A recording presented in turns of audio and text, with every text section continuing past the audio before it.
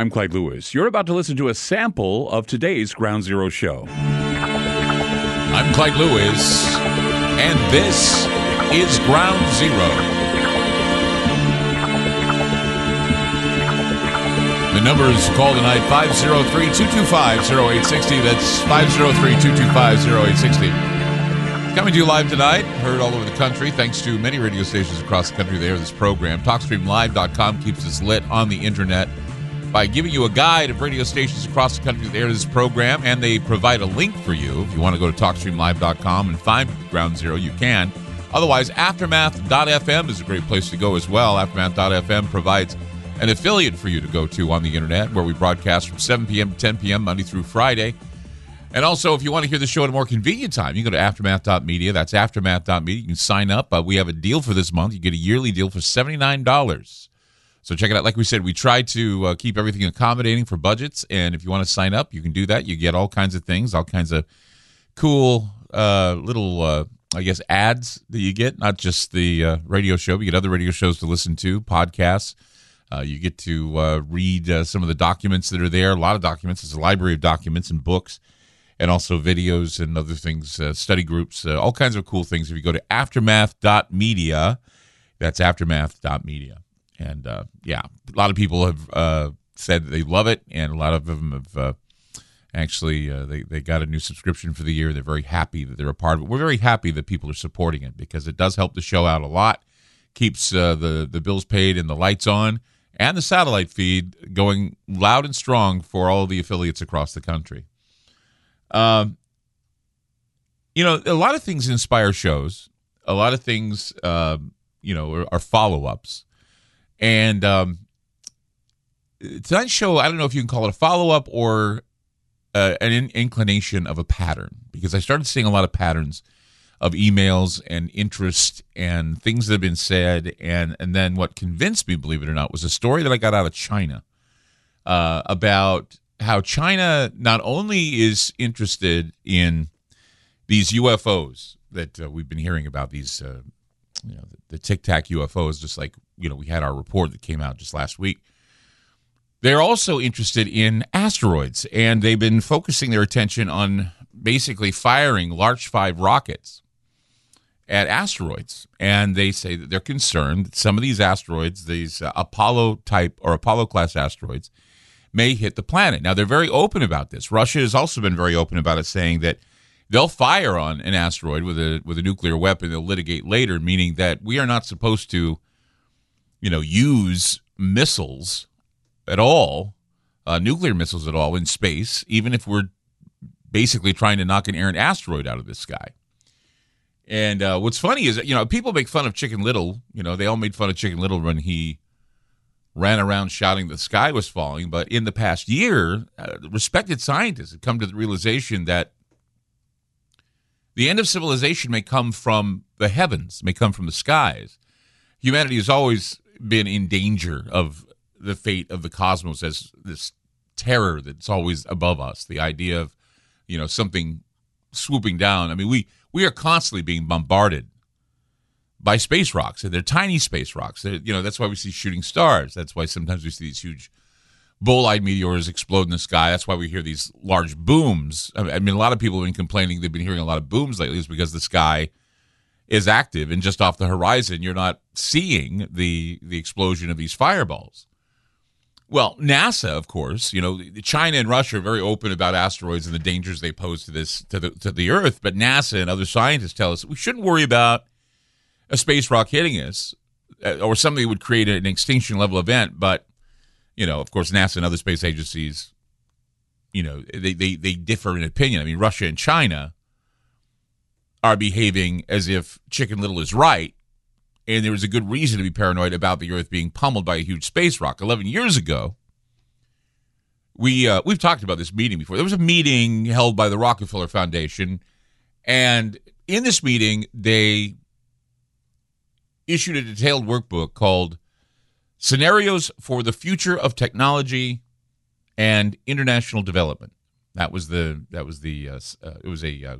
was a business network gathering I don't know if you'd call it a tabletop exercise, but it was the book that was distributed at this meeting was this hypothetical, a lot of hypothetical situations in the book by which governments would have to act quickly to avert a population crisis, preserve sustainable resources. And it outlined plans for a continuation of some sort of globalist government after a major catastrophe. Now, the booklet offered a few scenarios where the world would be facing, these problems, okay, these catastrophic calamities, these would be at a time of catastrophism, basically about 10, 15 years of this.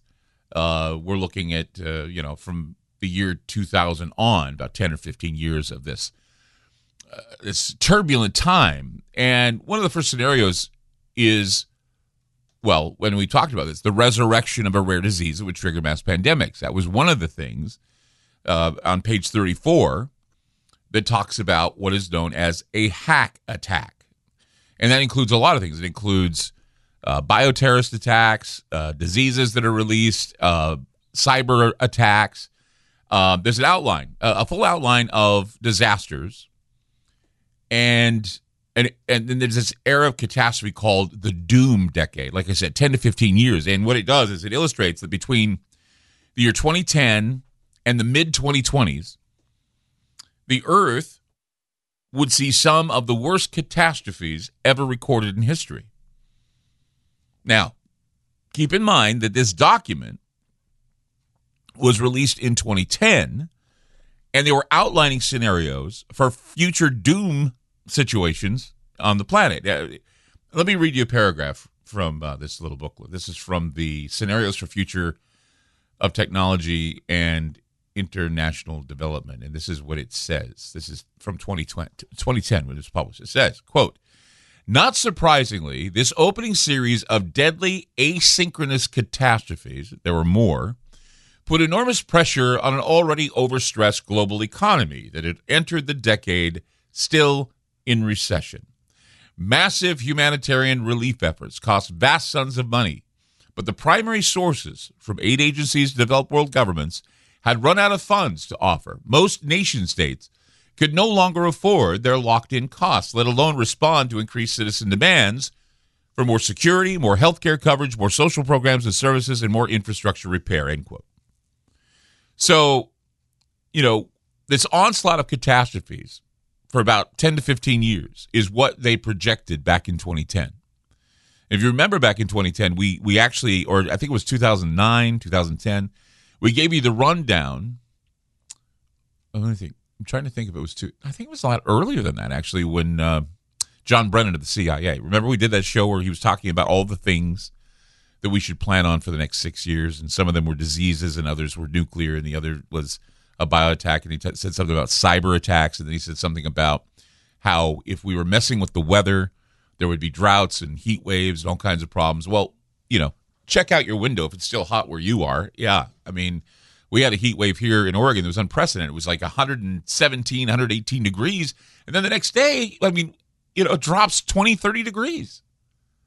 It's amazing. I mean, things that are happening right now are just amazing. It's like, I don't know if biblical is an overused axiom, but it's biblical. If it fits, if the axiom fits, if the shoe fits, if Chicken Little is right, then we have to prepare for what, if you look at that book that I was telling you about, much of what was predicted back in 2010 in that workbook has conveniently transpired.